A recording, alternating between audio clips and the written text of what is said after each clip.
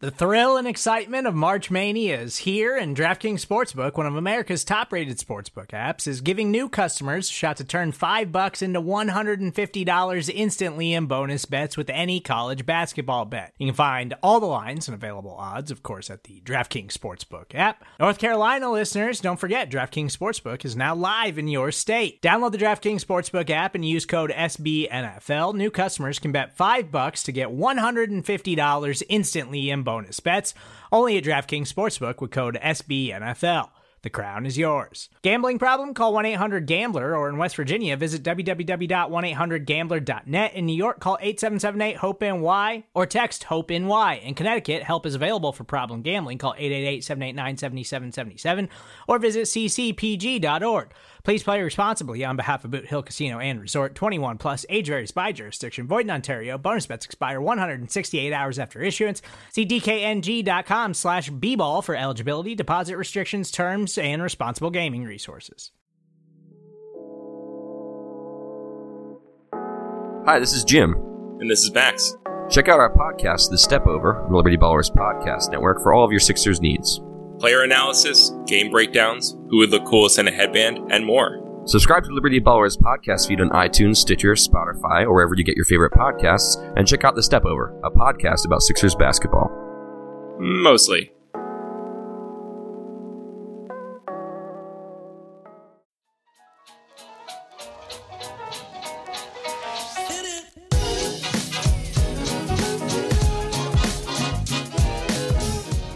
Welcome to a special Bleeding Green Nation podcast. I am your host, Michael Kist. What we've done is we've assembled the top SB Nation writers for the Cowboys, Giants, and Redskins to give a quick preview on what their teams look like offensively, defensively, and overall, plus their predictions on where their respective teams land in the final 2018 NFC East standings. We've got RJ Ochoa from Blogging the Boys, Ed Valentine from Big Blue View, and Ken Marangolo from Hog Haven, all to give their takes in this SB Nation NFC East Supercast. Remember, next up, we've got BGN Radio previewing the Eagles and Falcons Week 1 action, plus another Kist and Solak show that will dig into all the nerdy details of that matchup. And if you missed it on Monday, me and Ben did a show dedicated to predicting over-unders for the Eagles this season, and we've also got you caught up on all the roster moves. And hey, new Fireside Chats is out. I talked defensive back play with Eric Crocker from 4th and 9, so make sure you give that a listen. But right now, we're going to get this SB Nation NFC East Supercast underway. Let's do it. And joining me now is RJ Ochoa. He is the managing editor for Blogging the Boys, the SB Nation Dallas Cowboys site. He is host of Ochoa Live, and he is the co-host of the Saturday Morning Hangover on ESPN San Antonio. RJ, how you doing, brother? I'm doing well. Happy football season. Absolutely, man. It's the time of the year. I can't wait. So we'll get right into it with the Dallas Cowboys here, kind of give the State of the Union on the Cowboys. The first thing, obviously, everything runs through the quarterback. Dak Prescott is coming off of a down year in his sophomore year, had a bit of a sophomore slump. There were obviously different circumstances around that may have caused that, had an impact on it after his amazing rookie season. How do you see the offense working this year? Have they given Dak enough weapons around him for him to see a significant step back up in the right direction? Well, obviously, it's pretty difficult to surmise that he'd be successful with no Des Bryant and no Jason Witten, but I really feel like those are, and this is such a cliche, but additions by subtractions. And, Jason Witten is such a fantastic player. He'll be in the Hall of Fame someday, but I think we all understand and agree how he was, a step slower, just certainly a step older. That kind of obviously happens as you move on in life. And Dez, I mean, if we're being honest, limited the Cowboys in terms of what they were able to do offensively. Dez is an incredible X receiver, but that's about it. And we never really saw the Cowboys utilize him in any other capacities. And I think it's a psychological thing for Scott Linehan, Jason Garrett, even Dak to a degree. You have to use Dez. If he's on your team, you have to use him. And if you don't, you feel ridiculous for not doing so. So when you put Dez out there, okay, he's your X, Terrence Williams is your Y, and Cole Beasley is your Z. And all of a sudden, that's just who you are all the time. And you can't change the fundamentals of that. So I think the fact that the Cowboys have so many diverse and different types of receivers and a diverse and different type of receivers coach in Sanjay Lal really opens things up for Dak. And I think that Dak has the ability to really just kind of go with what he feels. And to your point, his rookie season, that kind of worked out well for him. Yeah, absolutely. And part of getting Dak going, of course, is going to be the help of the running game. I thought Ezekiel Elliott came into the season a little bit slow and then he started to catch fire before the suspension. How important is Ezekiel Elliott to this offense? And do you think he kind of gets back to his rookie form too? Well, I think he's paramount. I mean, the offense runs through Zeke. The offensive line is obviously what it is, but it exacerbates what Zeke is able to do offensively. And then if Zeke is performing well, then Dak performs well and the defense performs well. But I think that he will get back to his rookie season. I think that we're already at a point where everybody feels more confident about Zeke. A year ago at this time, there was an incredible dark cloud hanging over Zeke and the Cowboys that, as much as they tried, just wouldn't go away. Every week it was, this or that or whatever. It was a constant game of adjusting and is he going to be available week 1 or week 2, et cetera.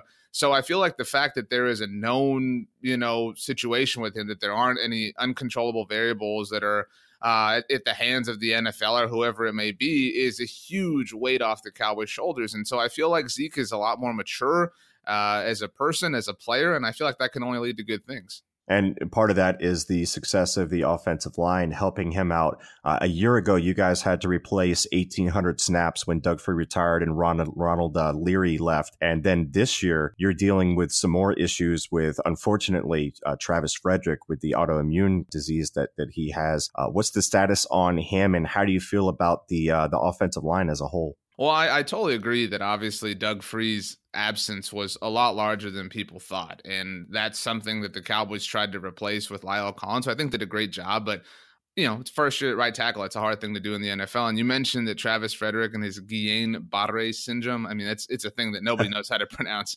But Joe Looney's a serviceable center. And Joe Looney's a guy who Dak worked with a lot on second and third team his rookie year, obviously before he had become the starter through training camp and things like that. And so I'm not super worried about the drop off there. I think that people were really in a dark place when Zach Martin was coming off that scary knee thing in the preseason against the Bengals. Tyron Smith's obviously a question mark just because of who he is and what he's been through.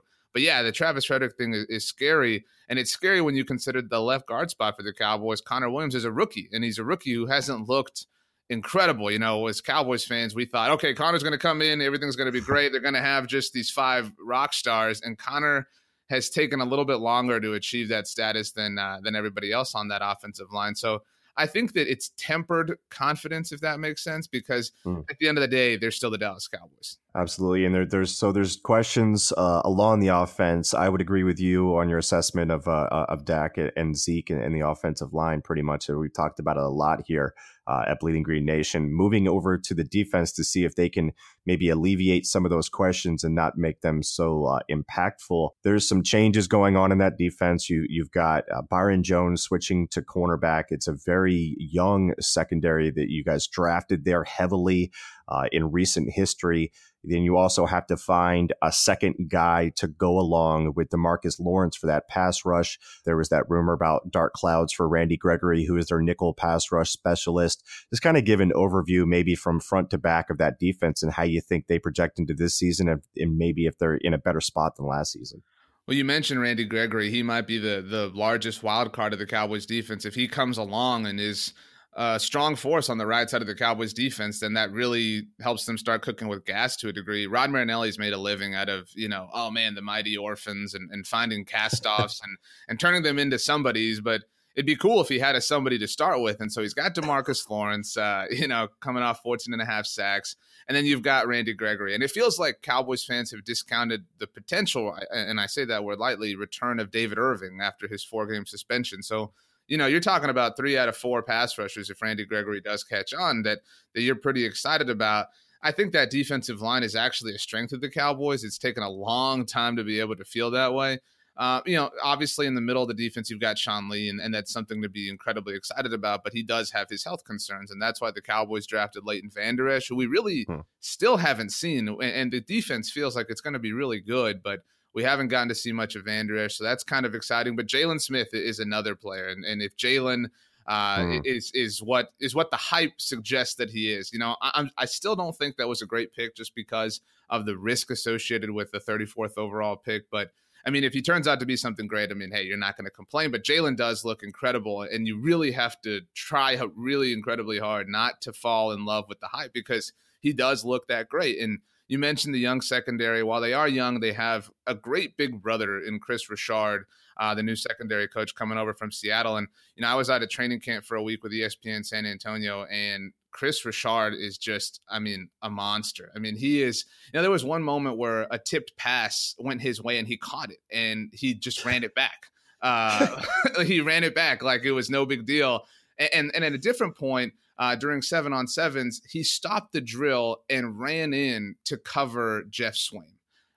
He just has a tenacity about him that you really like, and that's really been absent on the Cowboys coaching staff for a long time. And, I think everybody recognizes that you want that in the secondary. And obviously the Cowboys have some question marks at the safety spot. The Earl Thomas situation is one that's never going to go away. But in Chris Richard's hands, I think you trust it. And overall, I think this secondary and this defense as a whole is going to be the story of the Cowboys' second-round picks. DeMarcus Lawrence is a second-round pick. Can he do it again? Randy Gregory's a second-round pick. Can he show up? Jalen Smith's a second-round pick. Can he become that monster? Sean Lee's a second-round pick. Can he stay healthy? And Chidobe Awuzie, you mentioned Byron Jones, but Cheeto has the chance to really become the top corner for this team, especially under Chris Richard's guidance. I really like Cheeto, and any chance I can, I'm sure the BGN audience is tired of hearing me swooning over Jalen Smith, because I was a huge fan of his. And you can't not like his comeback story, no matter who he plays for. A quick question: How did Chris Richard do against Jeff Swain? Did he give up a reception? Dak did not target Jeff in that moment, which I feel like, if I had been Jeff, I'd been like, bro, I had coach on me. What do you got to throw that? So it was really cool to see. He got into a fight too with Lance Lenore, who's on the Cowboys practice squad. The guy is just unreal. It's really cool to see. Sounds awesome. Okay, so we'll get to the big question here. Is Jason Garrett on the hot seat? If you ask Jerry Jones, in fact, he said at the beginning of his training camp press conference, no, he's not. But I think you'd be a fool to not acknowledge that Jason Garrett is somebody whose job is at the very least incredibly interesting. You could argue that he has some excuses for the seasons that have really fallen apart, notably 2015 when Tony Romo was hurt. But last season, obviously, the thing that really just sort of pulled the rug out from under the Cowboys was that game in Atlanta, the Chaz Green, Adrian Claiborne game. And people, and it's really unfortunate what's happened to Chaz Green, but that was a self-induced, just drama fest by the Cowboys. The Cowboys themselves kicked Chaz Green inside the left guard last year. It didn't work out. And then in a pinch, when Tyron Smith was gone, they said, hey, Chaz, remember that time you played left tackle? Why don't you do that this week? And then they just left him out there on an island, no pun intended, and isolated him. And they were just unable to adapt, unable to answer depth issues. And, it was the next week against, your Eagles that the Cowboys got roundhoused. That I don't know how well aware Eagles fans are. That was the worst loss ever in AT&T Stadium's history by a Cowboys team. And it was the night Jerry got his Hall of Fame ceremony at halftime. It was about as just devastating as it could have possibly been for the Cowboys. There was a stretch that was the middle of it. The Cowboys lost to the Falcons, the Eagles, and the Chargers, where they failed to break double digits in all three games offensively. They failed to score double-digit points. That was the first time in the history of the Dallas Cowboys that they went 3 consecutive games without breaking double digits in points. So they have just recently reached a incredible low that no other Cowboys team ever had. So, yeah, I think it's fair to say that Jason Garrett has to answer because everybody else has answered at this point. Tony Romo has answered. Jason Witten has answered. Des Bryant has answered. Dan freaking Bailey has answered. Everybody has answered for the sins of the Dallas Cowboys. And at this point, there was a big discussion about Garrett guys over the offseason. There are essentially only Jason Garrett left as far as the Garrett guys go. And so the onus has to be on him at this point. I love the way you're talking to me right now. Okay, big time prediction coming. Where do the Dallas Cowboys land 1 through 4 in the NFC East? At this point, it would be illogical to suggest that anybody but the Eagles win the NFC East just because, I'm a firm believer that if you're the reigning world champions, you are until you're not. And I'm a firm believer in banging that drum. And so I think it's a cool thing in the world of sports, how much you guys have relished that. And I offer my heartiest congratulations, by the way, Well, thank you. But, because you won the Super Bowl. You should be able to say that every moment of every day. You know what I mean? So before that, you won the NFC East. And so I think the Eagles winning the NFC East feels fair. I just am not at all worried about the Redskins or the Giants to a degree that really, terrifies me. And so I feel like right now, my backup against the wall, I'd say the Cowboys finished second in the division, are playing around with a wild card spot. I don't know that they earn one, but I do know in my heart of hearts, I believe that when we're all doing our Christmas shopping, the Cowboys will be in the thick of it. I think you have the predictions the same exact way as I have them. So I do expect Dallas to be in contention there, and we'll see if they're on the outside looking in when the playoffs come around. RJ, it has been fantastic. Would you remind, now that the listeners are all warmed up to you, and I think they like you now because you put that olive branch out there, let them know where they can follow all your work. Well, obviously, you can check out the premier SBNation blog at bloggingtheboys.com. And you can follow me on Twitter at RJ Ochoa. That's a great hub for everything that I do. Excellent. Thank you, RJ. Thanks a lot, man. And joining me right now is Ed Valentine. He is the managing editor for Big Blue View. Also does podcasts with the Locked On Giants from the Locked On Network. Ed, how you doing, brother? I'm good. Michael, how are you? I'm doing fantastic, man. Let's jump right into this thing. We need a State of the Union address for the Giants overall. But first, we're going to start with the offense. And look, there's been tons of talk in the offseason, tons of speculation about what you guys should have done with the number 2 overall pick. It's done. It's been beaten to death. Let's deal within the parameters of what the reality is for the Giants right now. So for me, the skill players aren't the question. Odell Beckham Jr., Sterling Shepard, Evan Ingram, Saquon Barkley, those are all fantastic pieces. You've got Eli Manning there, and then the concerning part for me is the offensive line. You bring in Nate Solder on a big deal. You draft Will Hernandez. I still think there's a lot of question marks there. The main question that I have is, can this offensive line sustain this throughout the season and allow those skilled players to thrive like they should? Oh, man, you've got a more realistic perspective on this whole deal than the Giants fan base does. I got to give you that. I mean, I am still dealing with people who just can't get over the fact that the Giants cut Davis Webb. I may deal with that for the next 4 years. Yeah. But anyway, I mean, the reality of it is, whatever anybody thinks about it, the Giants went all in on Eli Manning. Dave Gettleman, the general manager, he has allegiance to Eli. He still believes in Eli. And you're absolutely right. The question mark is whether this offensive line will give them the opportunity, will give Eli Manning the opportunity to use the weapons. I mean, we know how good a player Odell Beckham is. We know how good a player Saquon Barkley could be. Teams that have played against the Giants understand how good Sterling Shepard and Evan Ingram are.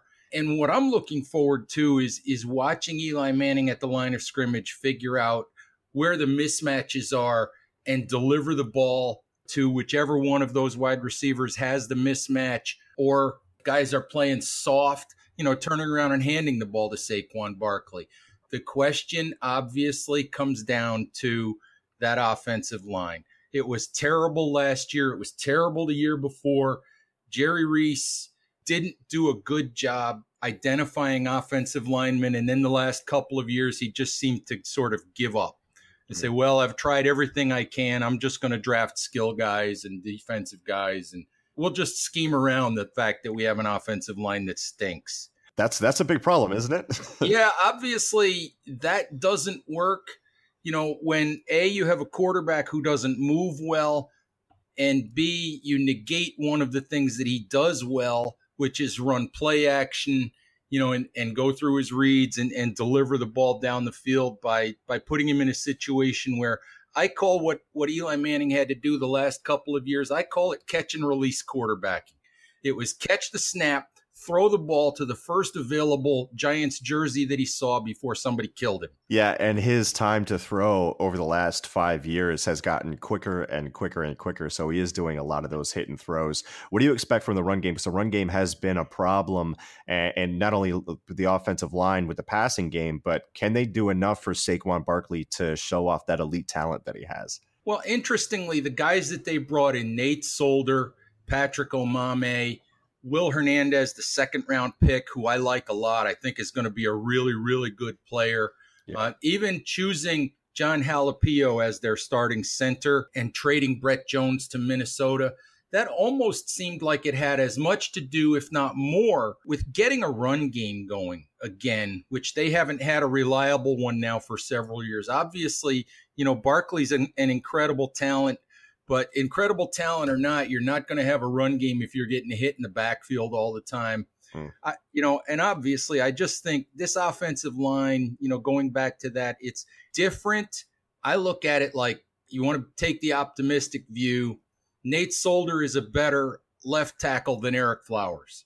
Right. Eric Flowers is a better right tackle than Bobby Hart or Chad Wheeler. So even though he may not be good, he's better than what they ran out there last year. Yeah. So if the middle of that line is adequate, then I think they've upgraded and they give themselves a better chance.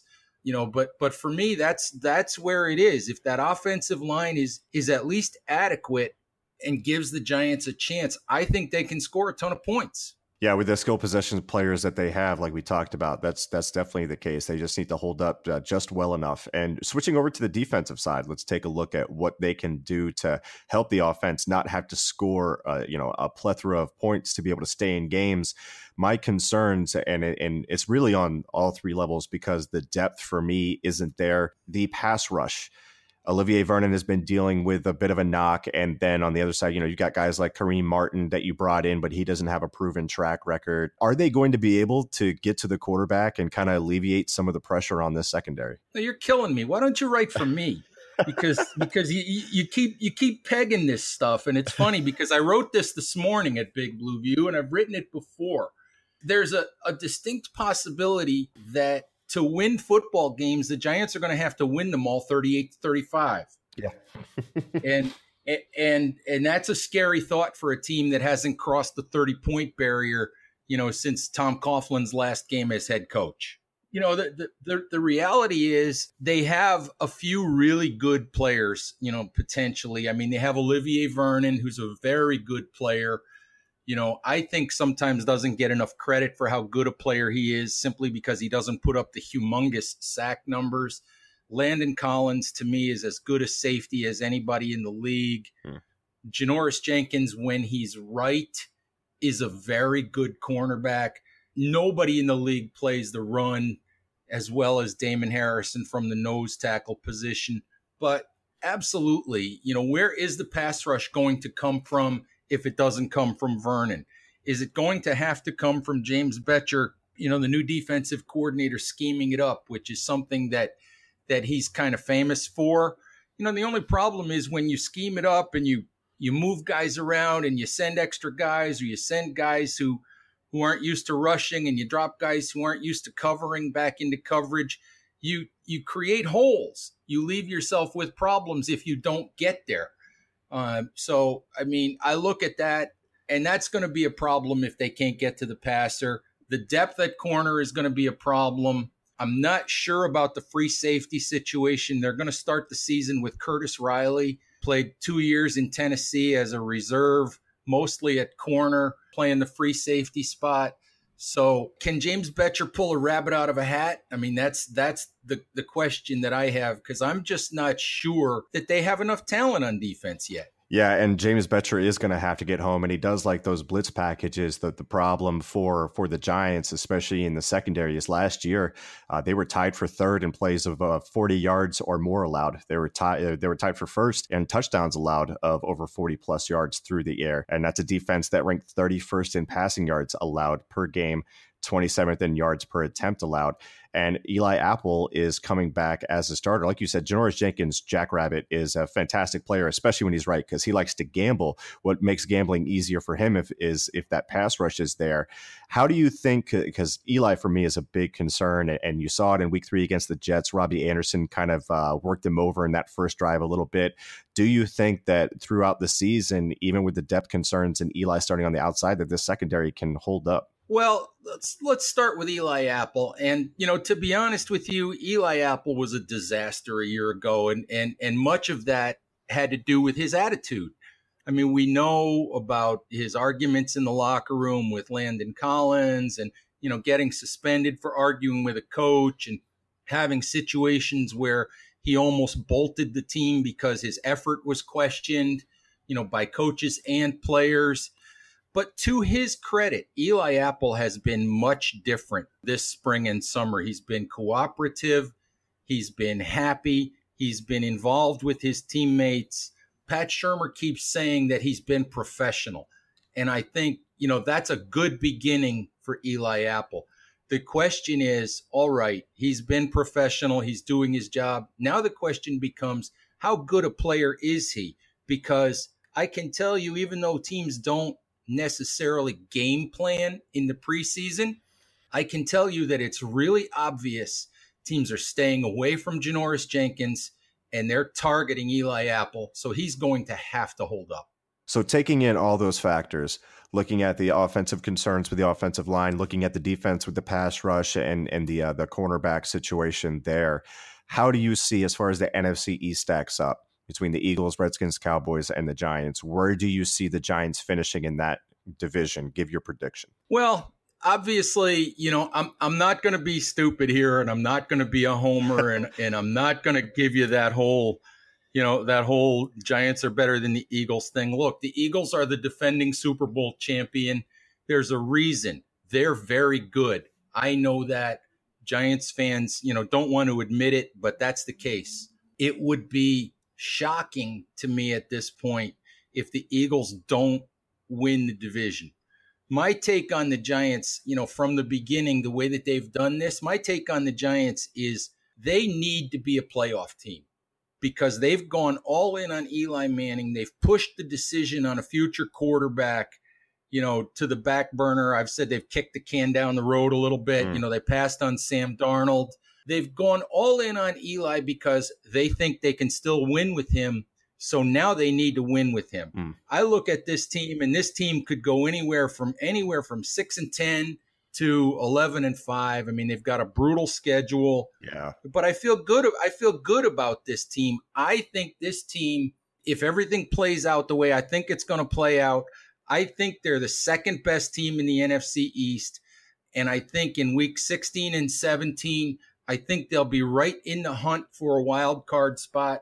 I can't tell you right now if they're going to get it, but I think they should be right in the hunt as the season winds to a close. Yeah, and that's a great point about the schedule. The NFC East, according to Warren Sharp of Sharp Football, he has a formula that brings in all these Vegas odds and win projections and whatnot that I find more reliable than just going off last year's record. The NFC East has the toughest schedule out of any division projected coming into the season. So you could see a lot of variance there, and you could see some surprising things happen. And if the Giants are in the hunt at the end of the season, then we got ourselves something to talk about. But Ed, I look forward to talking to you throughout the season. Thank you for joining me today. Would you remind the listeners where they can find all your work? At Big Blue View on Twitter. And if you want a good Giants podcast, it's Locked On Giants. Excellent. Thank you, Ed.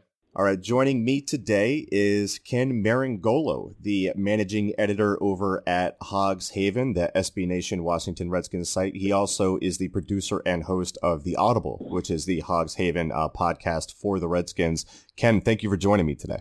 Mike, it's a pleasure, my friend. So digging right into it, obviously right off the top, just to give a preview of how this Redskins team is going to look, all things run through the quarterback for you guys. You guys are going through the switch from Kirk Cousins. You made a deal for Alex Smith. How do you expect the offense to look different, and what are the expectations as far as the level of productivity that Alex Smith can provide to this offense? I mean, I would have been okay if they had made the long-term decision to keep Kirk Cousins. But they didn't. And to me, Alex Smith, he's not coming in here as like the savior by any stretch, but I think he's got a little bit of a higher ceiling, in Jay Gruden's offense. And I think part of that just comes from his experience in the league. I always talk about the Gruden philosophy or Gruden ideology, of which Jay is certainly a part of, from his brother and from the Fire football coaches, down there in Southern Florida.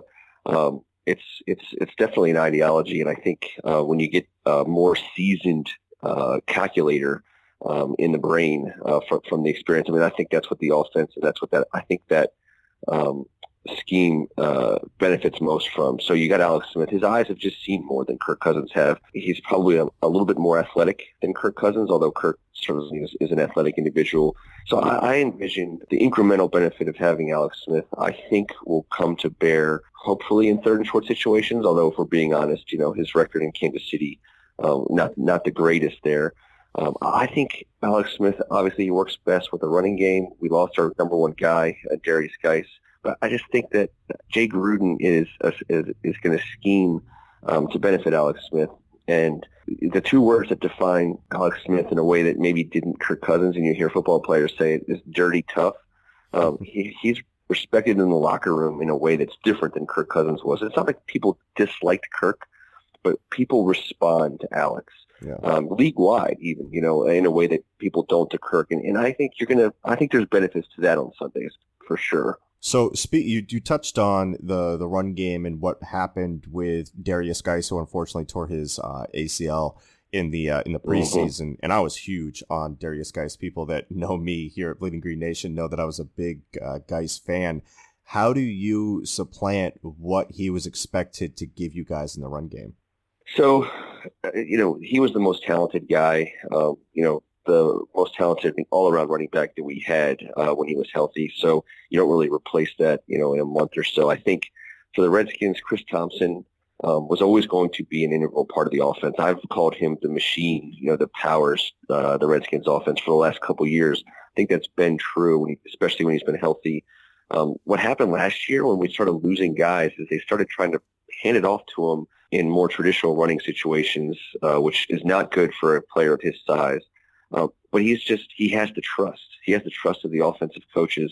And whether Geis was healthy or not, Chris Thompson was always going to get his share of touches. So first and foremost, Chris Thompson has to produce. He has to be not just a third-round back, but he's got to be able to come in, catch the ball out of the backfield, take a few runs that the defense might not be expecting, and produce at a high level, which he has done in the past. Hey, we signed Adrian Peterson. I like to say, our kicker, long snapper, and punter are all making more money than AD, and I think that's an interesting fact for Redskins fans to dwell on because we've overpaid veterans at an alarming clip in the last 15, 20 years.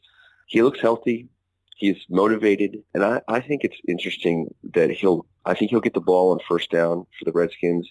I think he'll be productive, but he's got to work with Rob Kelly and Samaje Perine, to get yards on first and second down. I mean, they've got to avoid third and long situations. The run game will succeed best if Peterson can get those 4.5 yards per carry. And for NFC East fans out there, he's on the cusp of hitting some cool numbers, career-wide numbers, and I think that's always cool for a fan base. But one of those numbers is Tony Dorsett's. And I think if Adrian Peterson gets 990 yards, something like that this season, which I think we can all agree would be a hell of a thing for him to do, he'll pass Tony Dorsett on the all-time list. And I think that, to me, that's the goal as a Redskins fan that I'm latching on to with this guy. Let him pass Tony Dorsett in the Redskins jersey. That would be awesome. Yeah, and it'll be fun to see how that all pans out. Switching over to the defensive side of the ball, just to kind of get a general overview. Part of the Alex Smith deal was moving on from nickel cornerback Kendall Fuller, who played fantastic for you guys last year. Obviously, you have the Eagles killer Ryan Kerrigan, who is always a thorn in our side.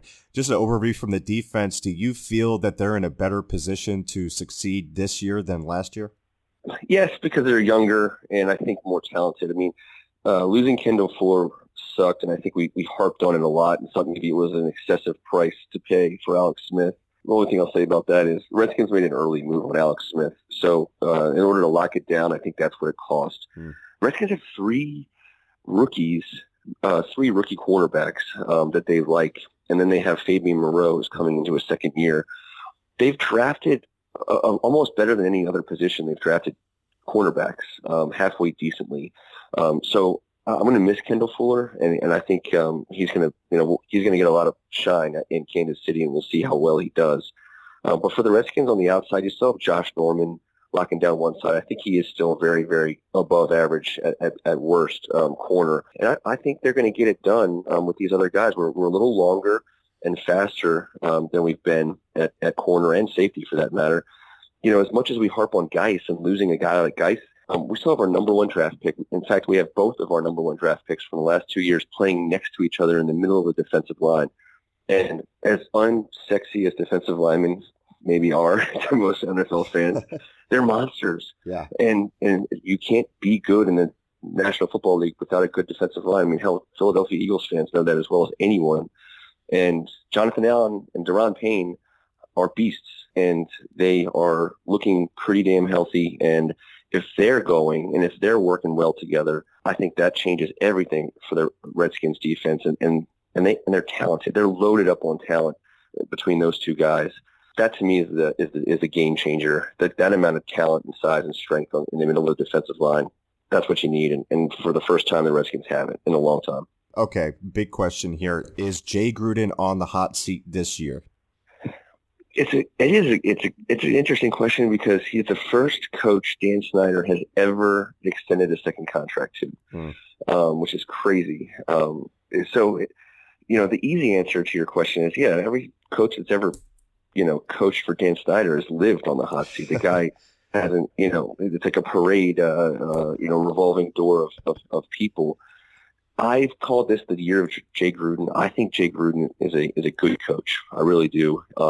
Like I said, I believe in that ideology. I think, you're going to start seeing coaches coming out of this tree. We've already seen McVay. I just think he's good, and I think players respond to him, and I think his scheme works.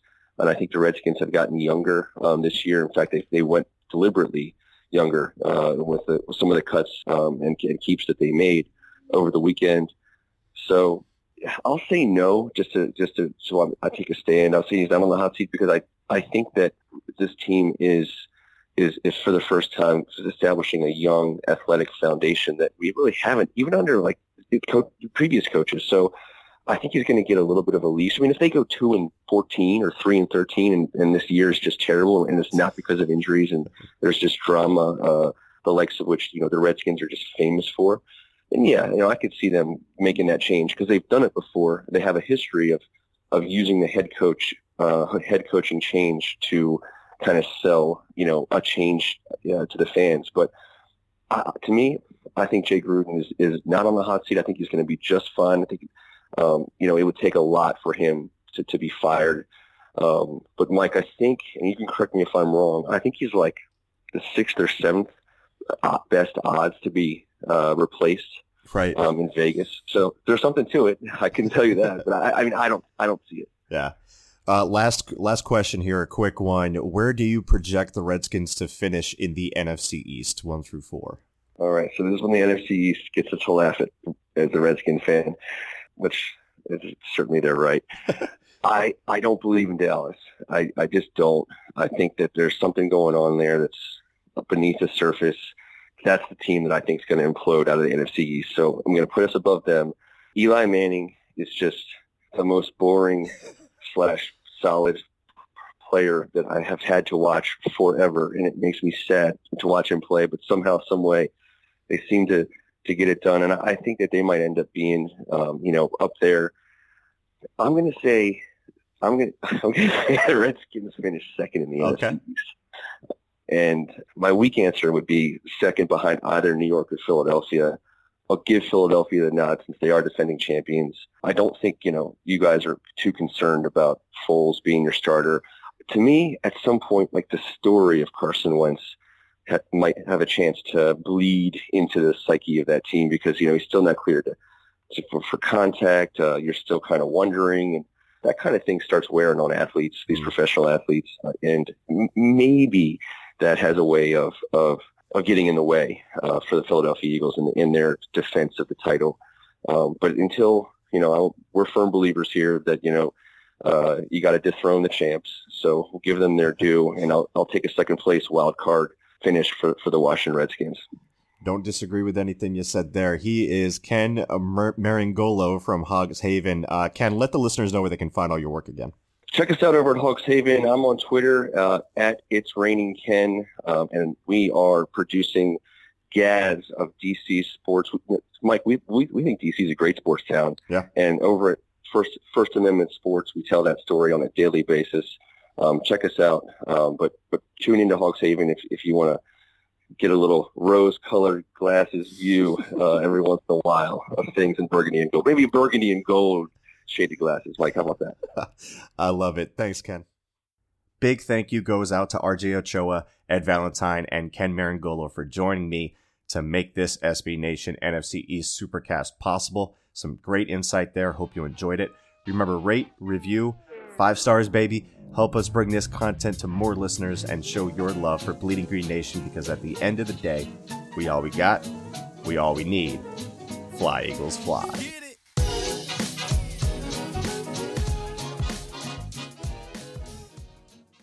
Hey guys, this is John Stolnis from The Good Fight and the Phillies podcast, Hittin' Season, where I talk to Phillies beat writers, broadcasters, and fellow Good Fight bloggers, as well as national baseball writers, and the occasional interview with Matt Klentak and Gabe Kapler. Also, you'll get Continued Success, a Phils podcast hosted by Justin Klugh and Liz Rocher, covering all things Phillies, and The Dirty Inning, a hilarious podcast hosted by Justin and Trevor Strunk, looking at the very worst innings in Phillies history. Make sure you are subscribed to The Good Fight podcast feed.